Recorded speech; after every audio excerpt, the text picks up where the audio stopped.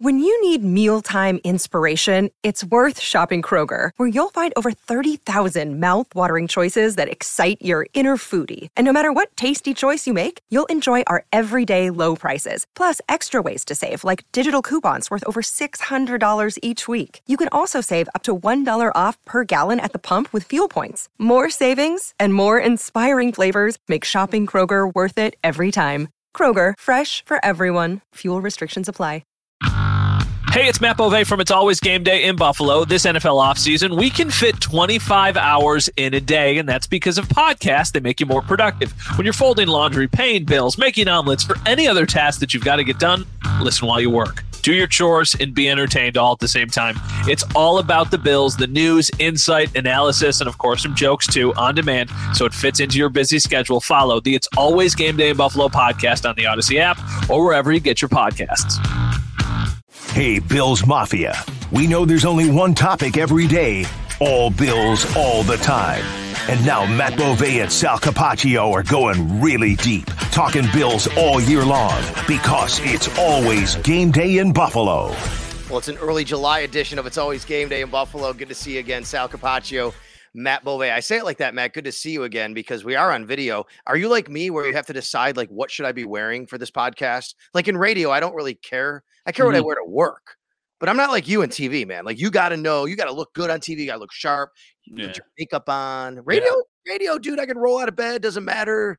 Just kind of get on. But because I'm on video with you on this podcast, sometimes I get really stressed about it. Full disclosure, I was just on a walk with my daughter and our dog and my wife, and I was in a t-shirt that is sweaty and gross. So I came back in to do the podcast, and I just put on this polo that I wore yesterday that has not been washed yet. So it's like, not, you wouldn't wear it in public, but on TV, you don't know that it probably just needs to go into the wash. So that's what I'm wearing right now. Golf or anything like that? Oh, no, it wasn't like anything gross or anything. It's like totally fine. I could absolutely wear it out. I just had it on. And then, you know how like you just like set it to the side and then you're getting ready to do the wash. It was sitting there and I was like, this is much better than the sweaty t-shirt. So I'm going to wear this polo that has little seashells on it. Well, first of all, I will tell you, my wife makes fun of me because I change clothes more than any human being on earth. I will go through 3 outfits in a day usually. Oh my gosh, I'm the exact opposite. Oh yeah, I do that all the time. I'll wake up in the morning, just throw something on maybe from the day before because I just want to get up. I want to have my coffee, whatever. And then I'll basically throw something on to feel more comfortable to do my radio show from Studio Capaccio, or I'll go into work, you know, after a shower, things like that. I'll come home. I'll feel like I need something a little bit different. Maybe I'm playing golf. Maybe I'm going out somewhere. I feel like I need a different set of clothes, and then might have a little league game. And then after the little league game, I might feel I am always changing clothes. Do you shower a lot during the day? Nope. Maybe twice, but once in the morning. And then usually it just, and on a need to basis, if I did something where I'm sweaty, I will shower. So yeah, I mean, it's shorts, it's t-shirt. I try to, on this particular video cast, like I try to wear something kind of cool or hip that someone might notice. So just want to give a shout out to Del Reed at 26 Shirts. Got the Victory Monday shirt they've been having for a while now. I think this came out like a couple of years ago. There you go. I'll put it up. Very nice. Very nice. So had to give a shout out to Del Reed. They had a sale over there, but I like to kind of promote. Hey man, send shirts. You know, people want us to wear shirts. I'll wear a shirt on the video cast here. But yeah, I don't know why. It's just something. My wife's like, "Yep, there he goes, changing clothes again." I tell her all the time, like, "Wow, we have more laundry than anybody." She's like, "That's because you change clothes like 3 times a day and you throw everything right in the laundry." How often do you do laundry? Ooh, pretty often. I mean, this time of year with a son who plays a lot of sports, I got to make sure his uniforms are clean. Pretty much every other day, I would say I'm doing a little. Okay. I would say that right now, specifically, so my wife does most of the laundry for Ellie. So right now, it's just pretty much doing my laundry. I would say I'm probably every 3 to 4 days, the rotation that I'm on. But, you know, Ellie wears onesies during the day, and then she wears little short sleeve onesies at night. So it's not like we have to do something for her every second of every day either. So yeah, I'm in like a kind of easy routine, I guess, as far as I also don't mind laundry. I know a lot of people really, really hate laundry. I just throw it in, go do something for 45 minutes, and then go take it out. It's really not that complicated. I usually put it on the quick wash cycle. Doesn't take that long. And then, throw it in and I don't care about separating the colors. I know you maybe should, but it really, this day and age, the way detergent's made, you don't have to worry about that. Do you mix whites with colors? Yeah. Doesn't matter. Oh, I don't do that. I won't do that. I don't know why. For some reason, towels separately, but that's only because of the material and the lint and stuff. But that's about it. Does your dryer sing like a cool little song when it's done? Do you have the Samsung one that makes that little noise when you're done? Something like that, right? Mine's a little bit different, but yeah, no, you can hear it from all over the house, and you're like, okay, well, it's gonna go. It's go time. I love it. Well, and I am the laundry person in our house, so I will do it, and I'll fold the laundry. My wife will say to me, "Well, can you fold the laundry?" Yes, I will fold the laundry. She does so much anyway. I'm like, that's kind of my contribution to the household to fold the laundry. As a former employee at the Niagara Falls Fashion Outlet Mall for 4 years at both the Gap outlet and Nike outlet, I think I fold clothes exceptionally well and efficiently. I take pride in that. Like, you hand me a graphic tee, a pair of pants, a polo, muscle memory, baby. Couple tuck in the shoulder, tuck in the elbows, the shoulders, blah blah blah. Just boom. I gotta ask you then, all right? Because I fold Max's shirts. I just fold them right in half, and then I take the two sleeves that are together, fold that, and just flip everything up. When I do my shirts, though, I take the two sleeves, fold them in, and then I take the body, fold that all in, and then I fold it up twice. So what I would do is I would take, like, if I was wearing a t-shirt or a polo or something, I would fold the sleeves backwards and then I would flip it over once. And then depending on what it is, I might do one more flip. So like for a polo, what I would do is I would do two flips. So basically when you put it into the drawer, well, I guess with a polo, I would hang it probably, but you would have basically the collar and then like the upper part, right? Like this part folded, and then everything else would be folded behind it. Wow, you come here for Bills talk and you get laundry and folding techniques from Sal and Matt here, and it's always game day in Buffalo. Thanks for coming aboard. The numbers have been great. We want to thank everybody. It's the off season. We're still getting a great response. A lot of new listeners, a lot of new watchers, of course, iTunes, Spotify, Odyssey app, on YouTube, at Sal Sports on the YouTube page. So make sure you check that out. Really, really thankful for all of you who've come aboard, and some of you are just finding us for the first time. We're going to keep this thing going, of course, into the regular season. A lot more to get to. It is the off season. Speaking of laundry, the Bills have a lot of new laundry coming in this year to do. These numbers, right? How about that segue? Yeah. It's rookie time. Let's talk rookies, because I've been kind of thinking a lot about this rookie class that they've brought in and how much of an impact some of these guys can make. So what I wanted to kick around with you today, Matt, was the rookie class and where we see each guy falling.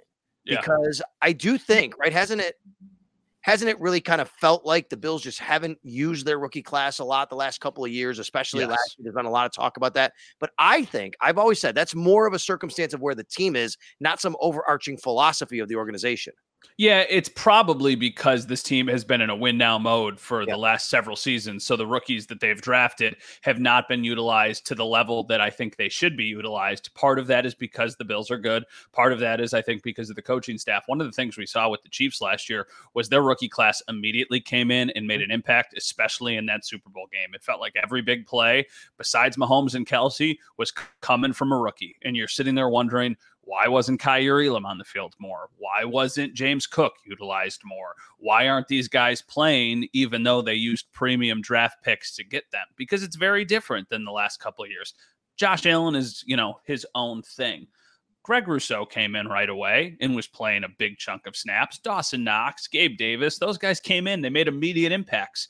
Kaiir Elam, the verdict's still out. We don't know what that guy's going to do. We don't even know if he's going to start this year. James Cook, I think he's the favorite to be the starting running back this year, but I won't be entirely shocked if Damian Harris or even Latavius Murray takes up a bigger chunk of that workload than we think we're going to get. And I think that might extend into their rookie class for this season.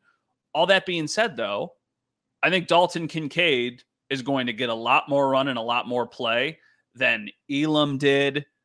Mm-hmm. Not that Rousseau did, because it's different, but I think Dalton Kincaid's going to be on the field a lot for this team. I agree with you. I think that he is going to get a lot of targets.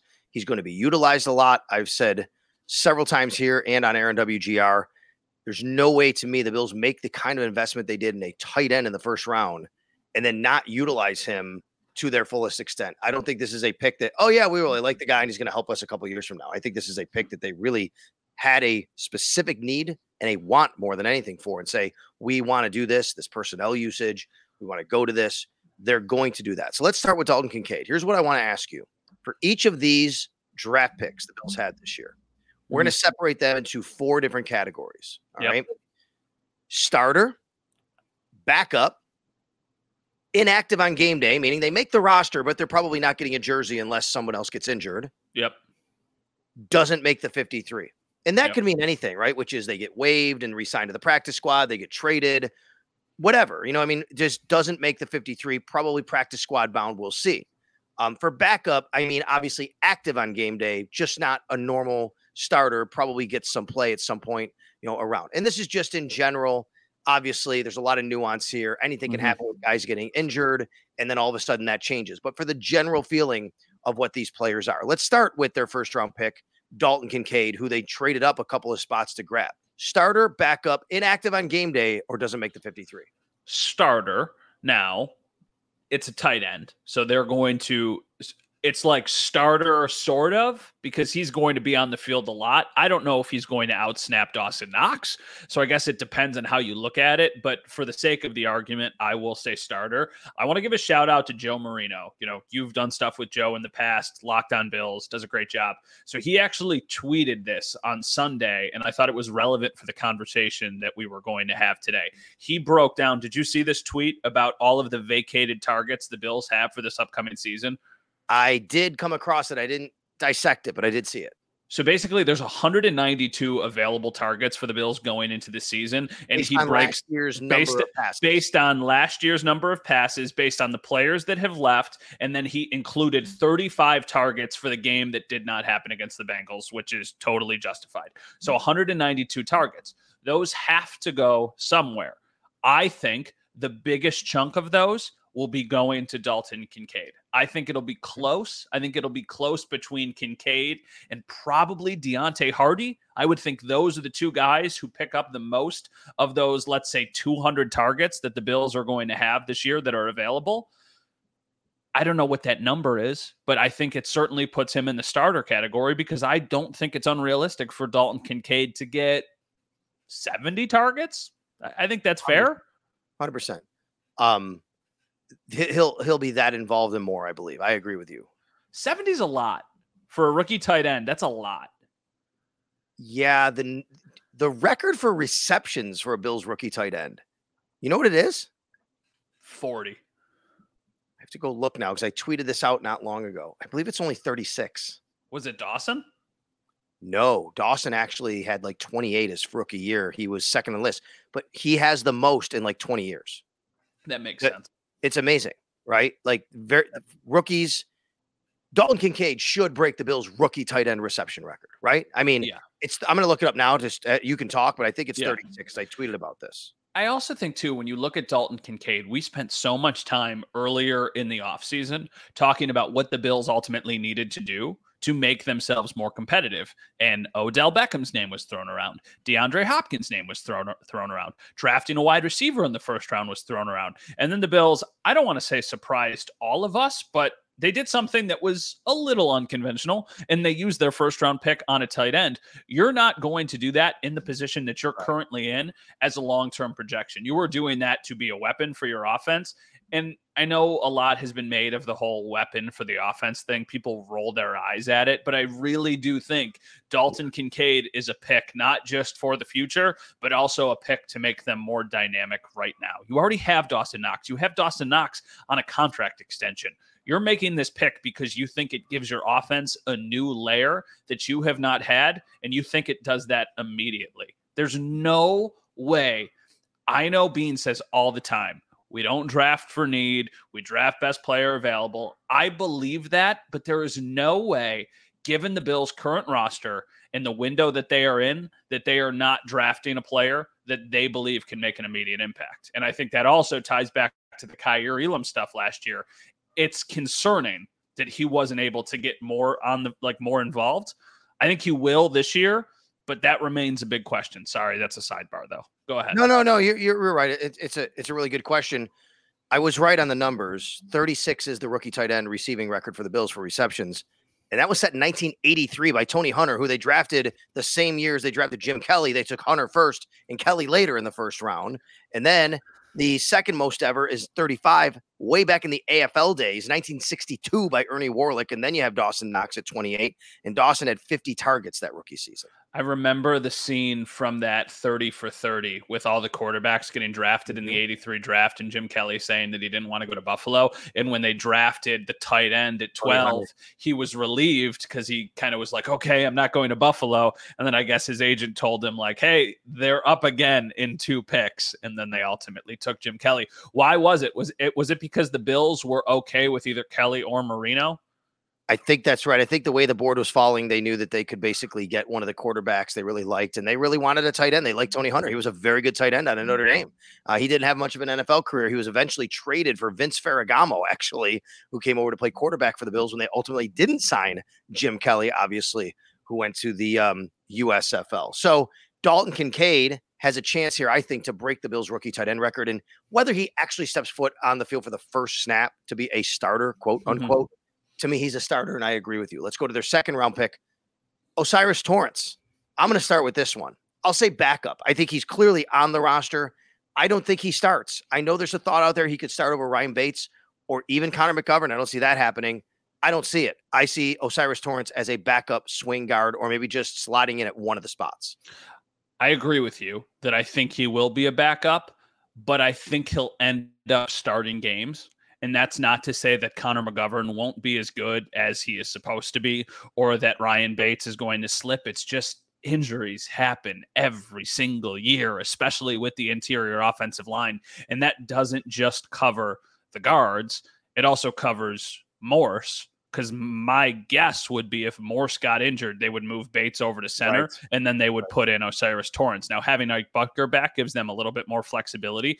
I do agree with you that I think for the majority of the games, he will probably be a backup, but I think long-term, there is potential for him to be a starter sooner rather than later. I almost am assuming that he is going to be an every down starter next season, because I think at this point, you don't know what Mitch Morse is going to do, and I think you would probably feel comfortable enough because of the Ryan Bates contract to move him over to center and then move O'Cyrus Torrence to the opposite guard from Connor McGovern. So that's what I think happens long-term. Short-term, though, he'll start the season as a backup. Yeah, that feels right. And if O'Cyrus Torrence did start at guard, well, it's one of two things. Either, oh my God, he was amazing in camp. And by the way, he was a terrific lineman in the SEC, obviously for Florida. Or the other thing is, boy, they kind of swung and missed on Connor McGovern, or Ryan Bates hasn't lived up to the contract, or obviously an injury could happen to one of them or Mitch Morse. But I don't like any of those options. So if he does start, I hope it's only because obviously he shows them that much. But I get the feeling that of all the spots on the board, that would be a position the Bills aren't eager to put a guy in the starting lineup as a rookie anyway. No, and I just think, too, it also speaks to the conversation that we're having about how improved the depth is, especially at the offensive line for the Bills. I mean, look at your projected starters. Your Dawkins, McGovern, Morris, Bates, Spencer Brown, okay? Nobody would really argue that. Their next level of backups, you've got Brandon Shell, who I believe started 12 games last year, O'Cyrus Torrence, who is a second-round pick, Greg Bance, David Edwards, David Quessenberry, and then you go to the next level of guys like Tommy Doyle, Nick Broker, and Ike Butker, and we'll talk about Broker more in a little bit, but those are a lot of names and a lot of people who I think you would feel comfortable with, not starting every week, but starting in a pinch if you had to. And I think of all the guys I mentioned, I know they all play different positions, but you take the top 5, O'Cyrus Torrence is 6. Like, he is next man up. Yeah, I feel like they've really improved the depth of their offensive line. And, that's a good thing, obviously. O'Cyrus Torrence, to me, a guy that probably will play in the NFL for quite a while. His time probably isn't quite yet for the Buffalo Bills, a team that has a very good team, a good roster that's in a win now mode. All right, the next 3 are going to be really interesting. I mean, we have 4 left to go, but I think we could go a different number of ways on the next 3. So let's do starter, backup, inactive on game day, or doesn't make the 53, more rookies on It's Always Game Day in Buffalo.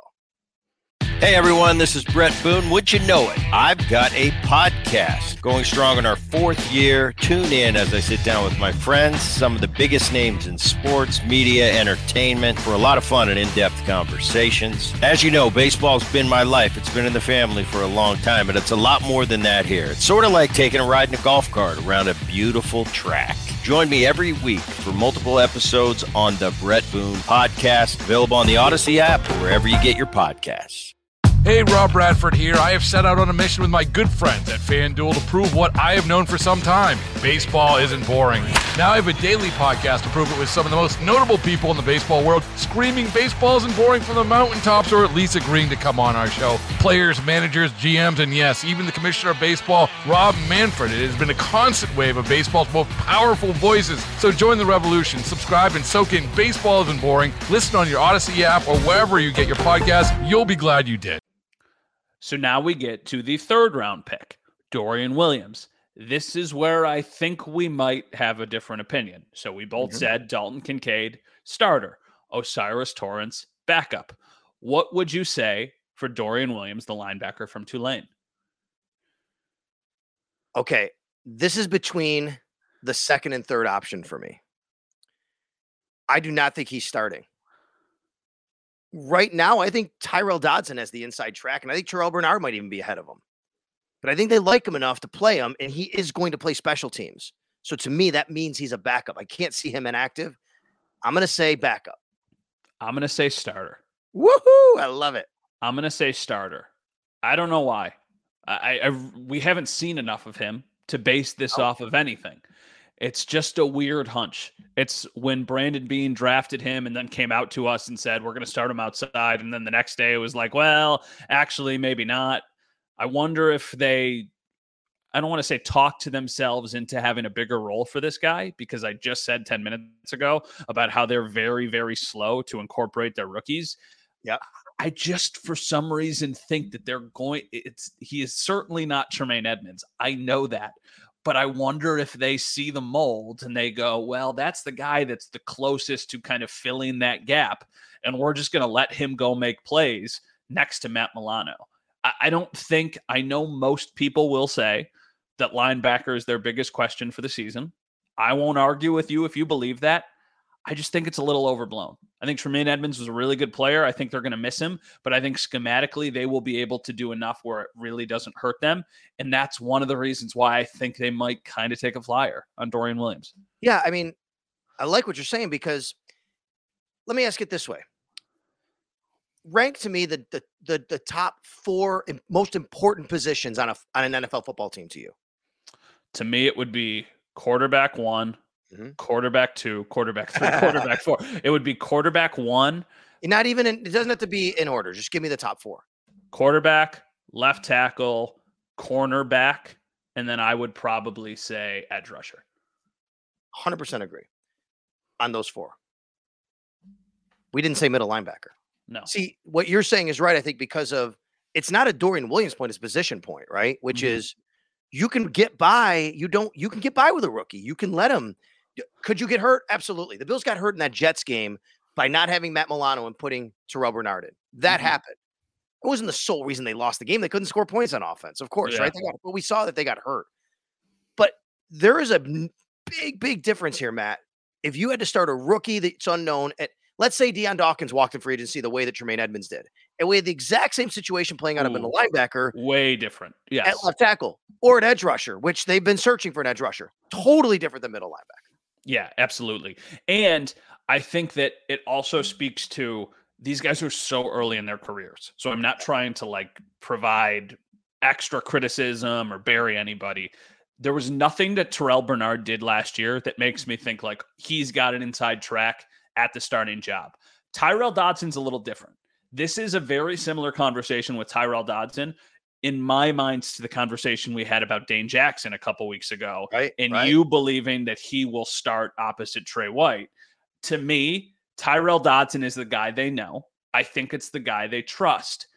I also don't think the upside matches what you will have with somebody like Dorian Williams. And when you're playing next to Matt Milano, I think you can be a little bit more risky. I think you can roll the dice a bit more because you know at least one of your guys is going to be taking care of everything. Mm-hmm. Use one of those young guys. If memory serves me correct, I think Tyrel Dodson's here on a 1-year deal. So we don't know what the future looks like for Tyrel Dodson here in Buffalo. He's been on a 1-year deal since the end of the league, basically. But yes, you're right. It is. It's like basically every year say, hey, we like you. We want you back. You got to prove yourself and you can play. You can be a backup, whatever. It's the same situation every year with him and again this year. Yeah. So I don't know what it is. I could be so off base and we won't know. We probably won't even know in training camp because it's such a weird position to try and keep an eye on. I think it's one of those things we talked about the last episode.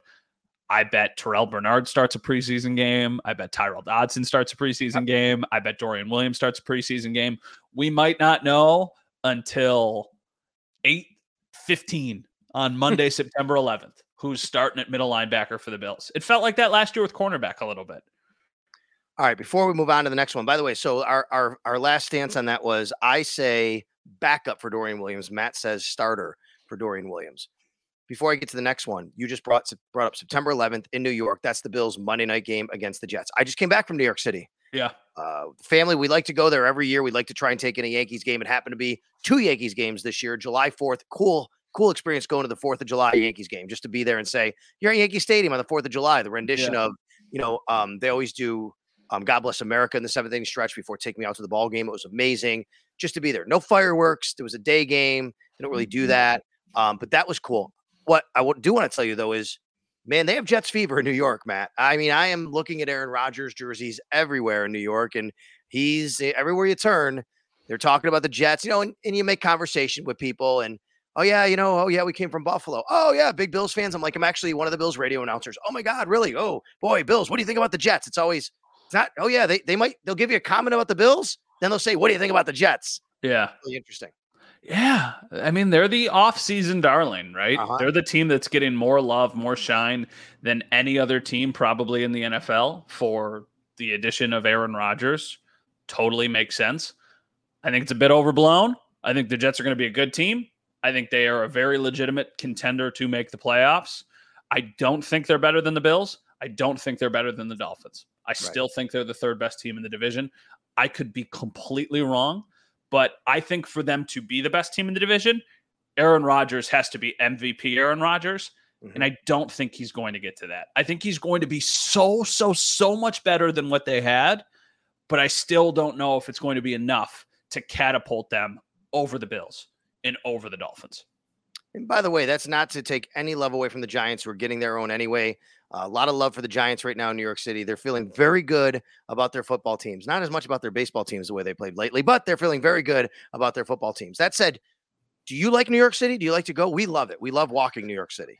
I like being in New York City for a couple days, and then I've had enough. New York City, I think, is a great place for me to visit. I think it would overwhelm me trying to live there, trying to operate day to day there. I think it's a fantastic place to go to for 2, 3, 4 days. I love New York during the holidays. I think New York during Christmas time is such a cool place to be. Yep. I like that we're going this year right at the beginning of the season. I think it's a very big stage to start the season on. I really do. I think for the last couple of years, the Bills have had these like grandiose ways of starting the season. This year, it's Monday Night Football against Aaron Rodgers. It's the game that everybody wants to see. Last year, obviously, starting the season. I like New York City. It's not my favorite place to go, but I certainly enjoy it. I think we are spoiled in the AFC East with the travel schedule that we get every year because New York is awesome. I love Boston, and then Miami is Miami. We love Boston as well. We love walking Boston. Shh, you're not supposed to say you love Boston when you're a Buffalo sports fan, right? I mean, but seriously, as much as I grew up despising Boston sports teams, the Bruins, the Patriots, the Red Sox, city is amazing. It's a great walkable city. New York is as well. I could spend a lot of time in both cities. I will tell you, though, I don't know if you've ever had this experience before we get to our next draft pick. We always stay right in the heart. We stayed near Times Square, like we always do. And at 1:45 a.m., the fire alarm went off in our hotel. There was a small electrical fire on the second floor, and we had to evacuate in the middle of New York City, Times Square at 2:15 in the morning. Yeah, that's a pain in the butt. Nothing like that has ever happened to me. I'm glad it has never happened to me. That stinks. Let me ask you you make this. but you make the best of it. So know what we did? I'm like, Max, my wife and Max are both there. I'm like, it's 2:30 in the morning. We're in Times Square. Let's go get a slice of pizza. That's what we did. Yeah. That's awesome. That's cool. That's really cool. Was it any good, or was it just crappy Times Square pizza? Great. That was great. The pizza's always good. They have these signs: 99 cents pizza, 99-cent pizza. Bam! You get 2 slices in a can, 2 slices of cheese and a can of pop for $3, or 2 slices of pepperoni and a can of pop for $5. I mean, come on. Yeah, but that pizza, the 99-cent pizza, is usually pretty terrible. Usually, I didn't mind it at all. I just want you. Okay. Maybe it's because of the situation we're in. A side tangent, real quick. Yeah. So I think, I don't want to speak for other people. When we get the schedule, we are looking at where are we going this year? What cities are we going to? I'm always looking at where's my favorite place to go. I would imagine I am born and raised in Western New York. I would imagine Buffalo is very low on the list for beat reporters and people around the NFL when they say, oh, they're going to Buffalo. That has nothing to do with the game. I think people probably just don't get excited for Buffalo like they get for some other places. Is the AFC East still, though, the best travel division in the league? No, I think the NFC West would be Seattle. That was the other one I was thinking. San Francisco. Arizona. Yeah. I mean, you could even throw that one on the back burner, but Matt, I actually disagree. I think from the reporters that I've talked to and spent time with and interviewing and have my show, they actually really like coming to Buffalo. What they don't like is coming to Buffalo in December. January. Yeah, that's true. They do really like coming to Buffalo, and they get excited. They want to come. They love the food. Oh yeah. Well, that's the thing. You meet so many people who work around the industry, who work in different markets, who cover different teams. You can show anybody an incredible time in Buffalo for 48 hours. You can go and do some awesome stuff and eat some amazing food. It's oh no, we play the Bills in December. Like, we got to go deal with that. But from an actual, and also from a game experience standpoint, it is significantly better than a lot of other places in the National Football League, just because the vibe is great. A lot of people walk into it for the first time and they're like, oh my goodness. I remember talking to the guys from the Bengals, from the Cincinnati station that we have in Cincinnati for the playoff game. And they got here Wednesday or something. And they were like, this is crazy. They're like, this vibe is unbelievable. Yeah. I was like, every week, guys, every week. It is like nothing else in the NFL. Let's get to the next draft pick. We're saying starter, backup, inactive on game day, meaning he makes the roster, but generally doesn't dress, or doesn't make the 53. They didn't have a 4th-round pick. They did have a 5th-round pick. Justin Shorter, the wide receiver out of Florida. Your turn. What do you think? Go first. I think backup. I think I was leaning towards inactive on game day, but I think he has a role on special teams. So I'm going to say backup for right now, teetering between the two of them. And I'll lean a little bit towards backup because I could see him maybe sneaking his way on for some special team snaps. I like your thoughts. I'm the same boat, just like I was for Dorian Williams, leaning one way or the other. It's between the two. But I'm going to go the other way, and I'm going to say inactive on game day. I just don't think there's enough numbers at the wide receiver position to justify him. Now, you could tell me, but Sal, and I've said this, he's your replacement for Jake Kumaro. He's your gunner on punt team. Totally fair, totally fine. He gets a jersey. Even Brandon Beane said, we think this kid can get a jersey. That's why we drafted him. But at the end of the day, I don't know if you can really have those numbers. So I'm going to say inactive on game day. It feels a little to me like the Khalil Shakir situation of last year. Khalil wasn't a special teams player necessarily. But remember, opening night, your 5th-round pick wide receiver did not dress. And I feel like this is the same with Justin Shorter. And then it's going to be, let's see where this goes with him along the way.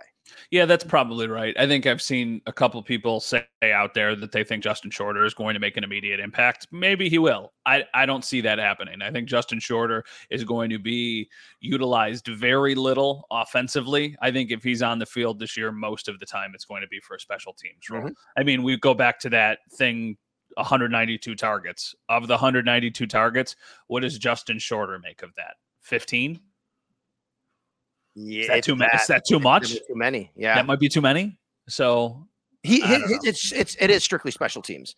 And look, they don't have to keep a Taiwan Jones this year. He's not on the team. So you could take a guy from another position. That could be Justin Shorter. So I agree with you about all that, but you still have to have the numbers work out. And if you're looking at wide receiver, there's just you're gonna dress 7 on game day. I don't know if you can do that, right? So I think it's going to be tough because look at the wide receiver group right now. You have 6 wide receivers, are going to play, right? Well, I guess 5. So let's just walk through it. Stephon Diggs, Gabe Davis, Khalil Shakir is going to play, right? He's not going to be inactive again. Yeah. Trent Sherfield, Deontay Hardy. So that's 5. You could get to 6. That could be your 6th, I guess.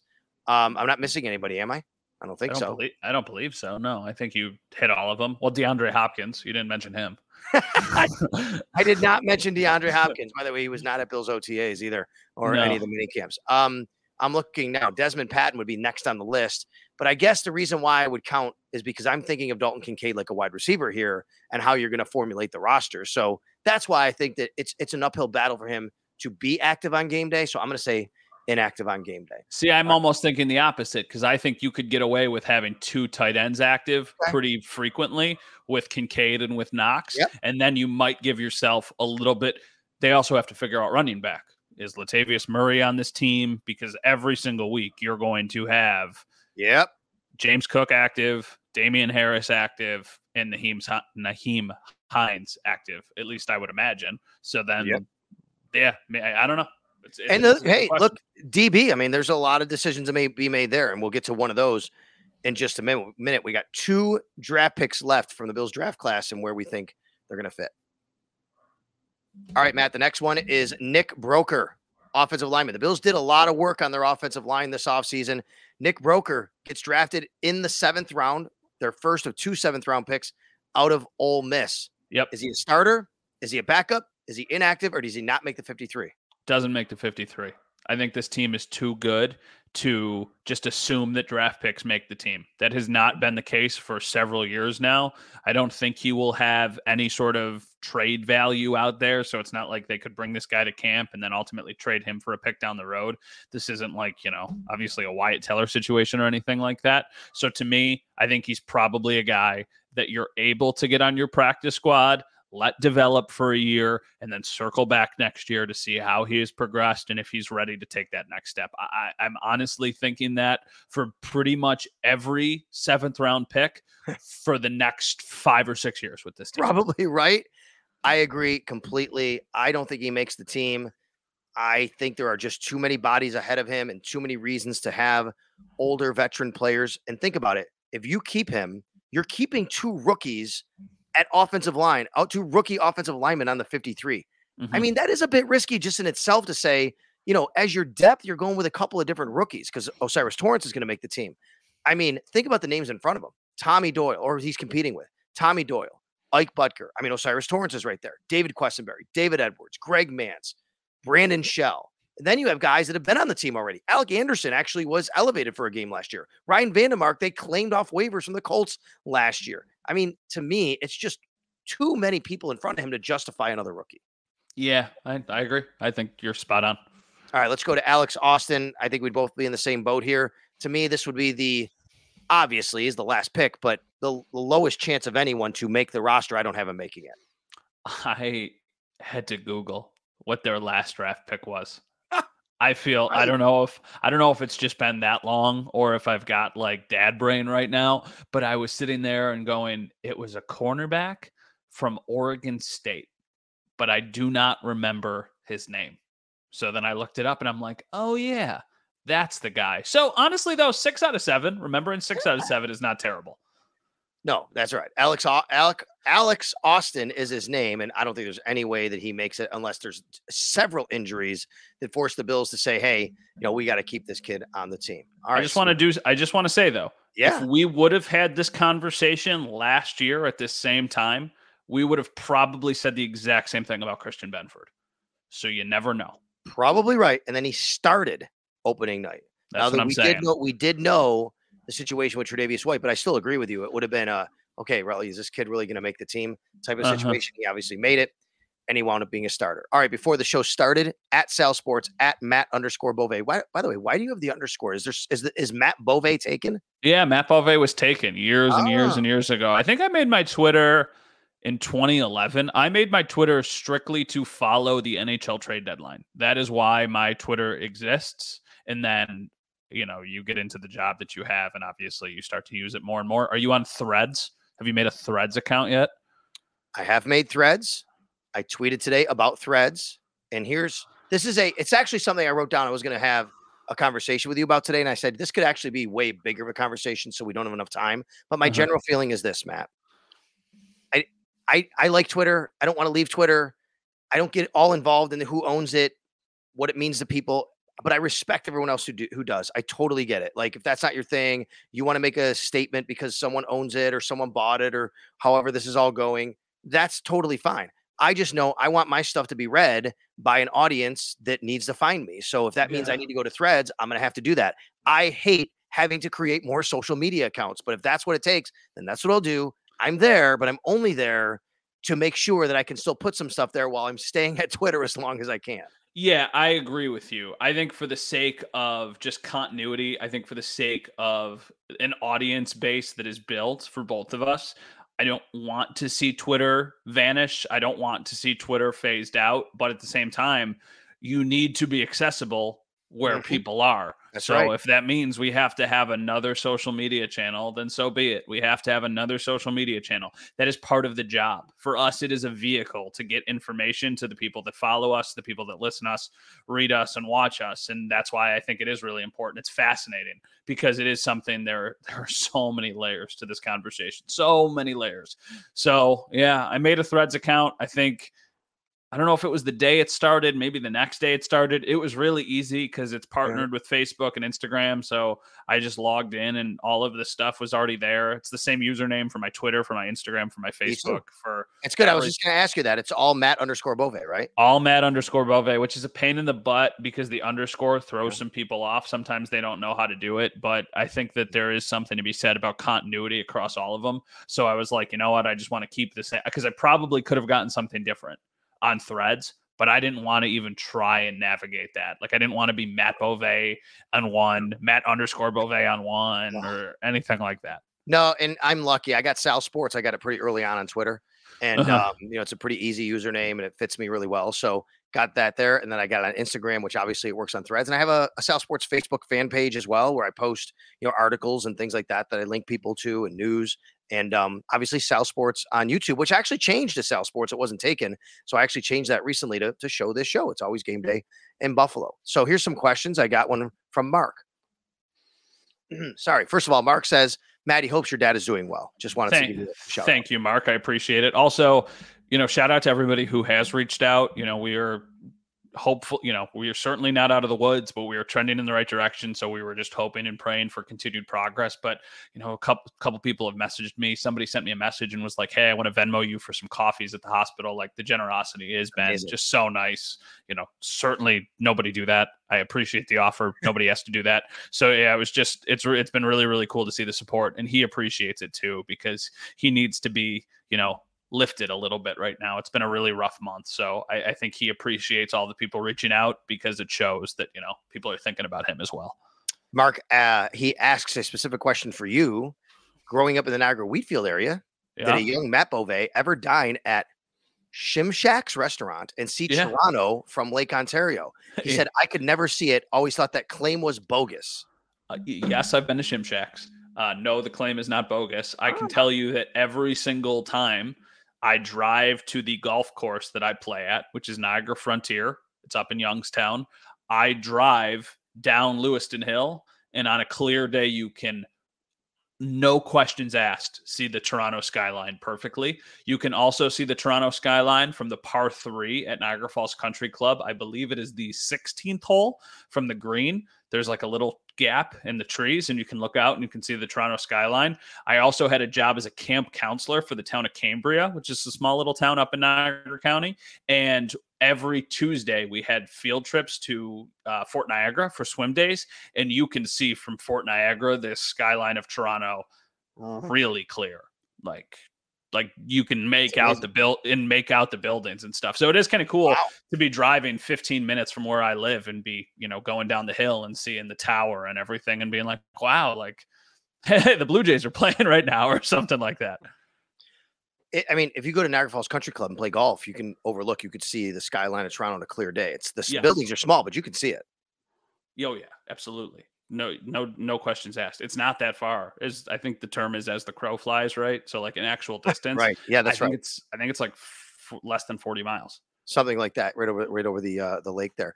Christina says, hey guys, can you pass out any tips for training camp? We got tickets for 2 days and my boys are super excited. First of all, Christina, congratulations on you. I've heard way too many people trying to get tickets who can't get tickets. By the way, if you got free tickets and you're selling them, boo on you. Shame on you. Don't do that. If you got tickets and you intend on not going, if you can't go, give them to somebody who wants tickets. There's a lot of people out there who need tickets, who tried to get tickets, who can't get tickets. Don't sell them. That's just, I think it's a really bad look and horrible, Matt. So don't do that. That's my first tip.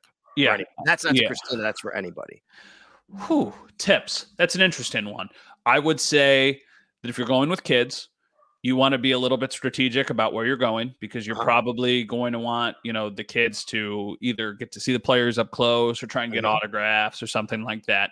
So I always think that most of the time they practice on the grass field, right? Most of the time, the main grass field. I think that players tend to hang out on the side of the grandstand, that side, more than they hang out on the side of the track. I think you get a better view of practice from the track, but I think you get closer to the players on the other side. So if you were going, you can kind of accommodate accordingly. If you're there because you want to watch practice, you want to get a better view of things, and you're really not concerned about trying to get an autograph or something, I would go to the track side, the far side.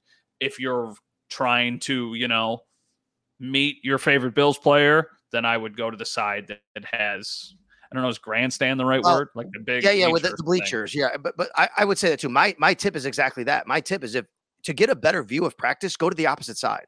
Go to the open side. Go to the side where there's not the big bleachers. You'll see practice better. And you might not be as high, but you'll also have more room to walk around too. You can't really walk around on the other side. You have to go around the bleachers. So that's my tip if anybody's going to training camp to want to do that. Now, obviously, I'm saying this, it could wind up filling up more, but seriously, that's what you want to do. And also, the Bills store is so big, they put right there on campus.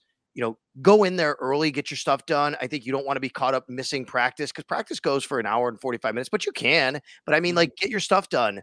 Either do it before or do it after, right? Because you're going to get caught up in there. And if you're with kids, they're going to want to spend time in there and see all the different merchandise and jerseys and things like that. So there's a lot of really cool things out in the parking lot area for kids to do, though. Take advantage of it. That's another tip. Just have fun. Take advantage. We don't know when training camp's ever going to stop being at St. John Fisher. And they're only there for 10 practices for the public this time.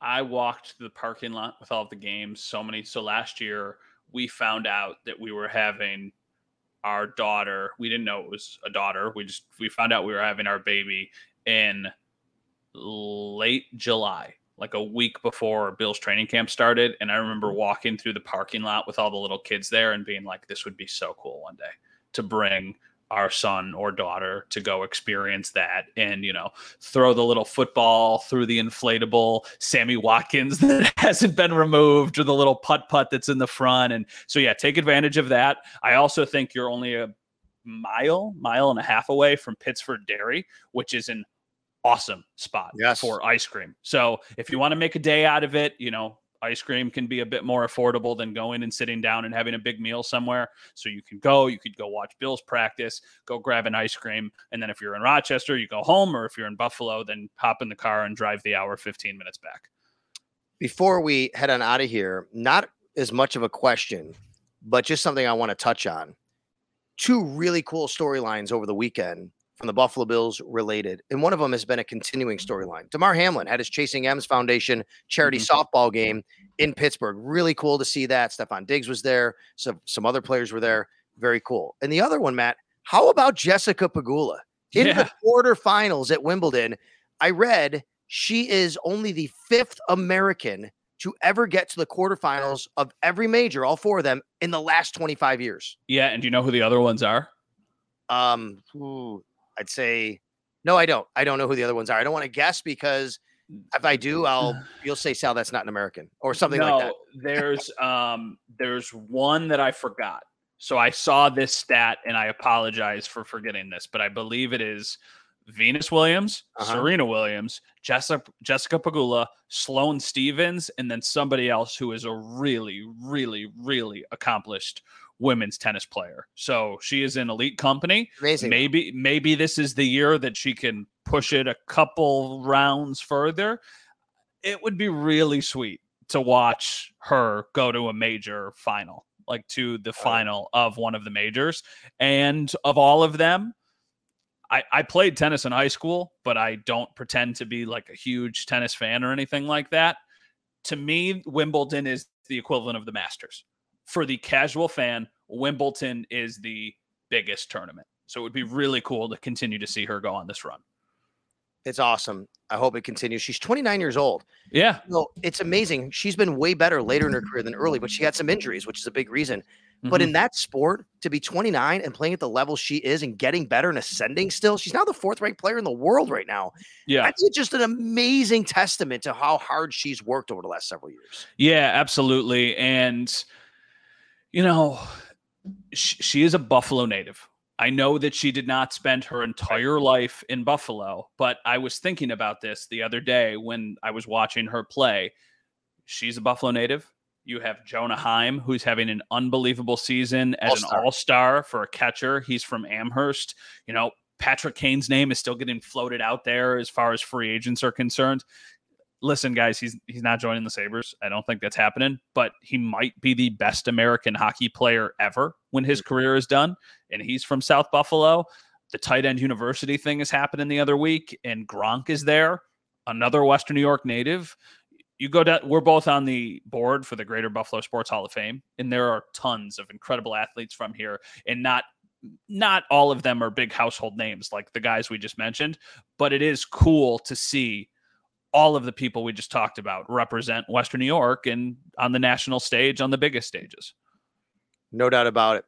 All right, so we are recording this on a Monday night. I'm sorry, Sunday night. I don't want to get too far ahead of myself. Sunday night at 9 p.m. I am one half into, and I'm going to go now. As soon as we're done here, I'm going to go watch the second half of a movie called Air. Have you watched Air yet?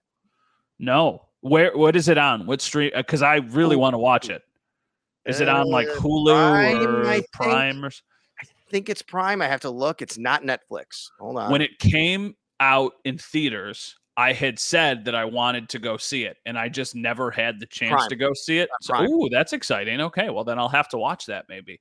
It is so far. I'm an hour in, and I love it. And I will tell you, I get upset at my wife because she knows I don't like this, but she did it. She watched it without me. Like, she watched it on the plane ride to New York City. And I think finished on the way back. I'm like, what? You watched it without me? You don't watch movies without me. You got to watch it with me. Anyway, so now I'm watching it with her. Can I end on one thing that's like really terrible to have to talk about, but I did want to mention it? Of course. And I think I know what it is, but go right ahead. And we didn't plan for this, but I appreciate you bringing it up. So, you know, the last month has been certainly very difficult for our family with my dad and the health issues that he's had. And then you see something like Eddie was going through, and he passed away a couple days ago. We're recording this on Sunday. For those of you who don't know, Eddie was a big Bills fan. His father documented his journey on social media and used it as a platform to try and inspire others and help others who are going through, you know, difficult battles of their own. And my heart just breaks for his family and for anybody who knew him. And now having a daughter of my own, I cannot imagine something happening to my child or anybody having to deal with that for their children. So I'm thinking of the family. I'm praying for the family. I know these days when people say thoughts and prayers, it's a little bit empty. It doesn't necessarily mean much. And I'm sorry I don't have more to say, but my heart breaks for that family, and I'm thinking of all of them. Eddie Merrick is his name. Yep. His dad's name is Nick. You can find him on Twitter at Nick Merrick. There's a GoFundMe page for the family to help out. I know that I think Daryl and Janine Talley are involved with some of the fundraising there. With some other people from Bills Mafia. I'm glad that you brought him up, and I know it's been a few days, but you know, Eddie and the way that his family has handled this, his life, his journey, his end of life has been incredibly remarkable and strong. And I don't think I could have been as strong as they have been for everyone, for Eddie especially, in celebrating his life. You know, in social media, he's just an amazing little boy. So yeah, thank you for bringing that up. I can't even find the words. I don't even know how somebody could handle that or do that. Matt, we hope your dad is doing well. All of us Thank you. And, and I know that you got a lot of people out there who are, thinking about him as well. So, we'll get an update about him next time we talk here. In the meantime, we want to thank Lucas Buckley, our producer, who does a great job always here on It's Always Game Day in Buffalo. Shout out, Lucas. You can find Matt at Matt_Bove. He is WKBW TV Channel 7. You can find me at Sal Sports. Yeah, that's right. Twitter, Threads. We're all on it, everything. Because we have to do that. Follow us on Threads. That's right. Meantime, we have more planned for you here in the off season before training camp starts in about 2 weeks over at St. John Fisher. It's going to be exciting. Thank you. What's your most recent? How many Threads followers you got? 1,200. Screw you, man. What do you got? Thought because I started it like a day before you that maybe I'd still have a little bit of a leg up on you because you got me not lapped on Twitter, not twice lapped on Twitter, probably like 3 times lapping me on Twitter. And I got a lot of people who follow me. Yours is just out of this world. I'm at 165K on Twitter. Not that on Threads yet, though. No, just 1,200. What do you have on Threads? It's like just under 1,000. You know what's funny though? I haven't followed anybody, but I want my first follow to be something funny. But I just haven't thought of what it could be yet. Like I want, if you look at my profile and it says, this many followers following one, and then you click to see who the one person you're following is. Yeah. I would love for it to be something completely random and out there, like Cracker Barrel or like something ridiculous. And then you're like, why is he just following that one account? All right. So we went off a little bit here at the end here. We're going to go, but now that you brought it up, what's crazy is, on my Instagram, I only follow one account. That's WGR, because I don't really get into Instagram. I got to add my followers. I need to go to Instagram and start following people, and then I'll just have to transport over to Threads. That's how it's got to work for me. Yeah, well, that's how it's going to work for a lot of people. So as you build this follower base, maybe I can sneak by you. And you'll be one of my first follows on Instagram and Threads. So there you go. Thank you. I appreciate that. Thanks a lot for tuning in. We'll talk at you next time. And It's Always Game Day in Buffalo.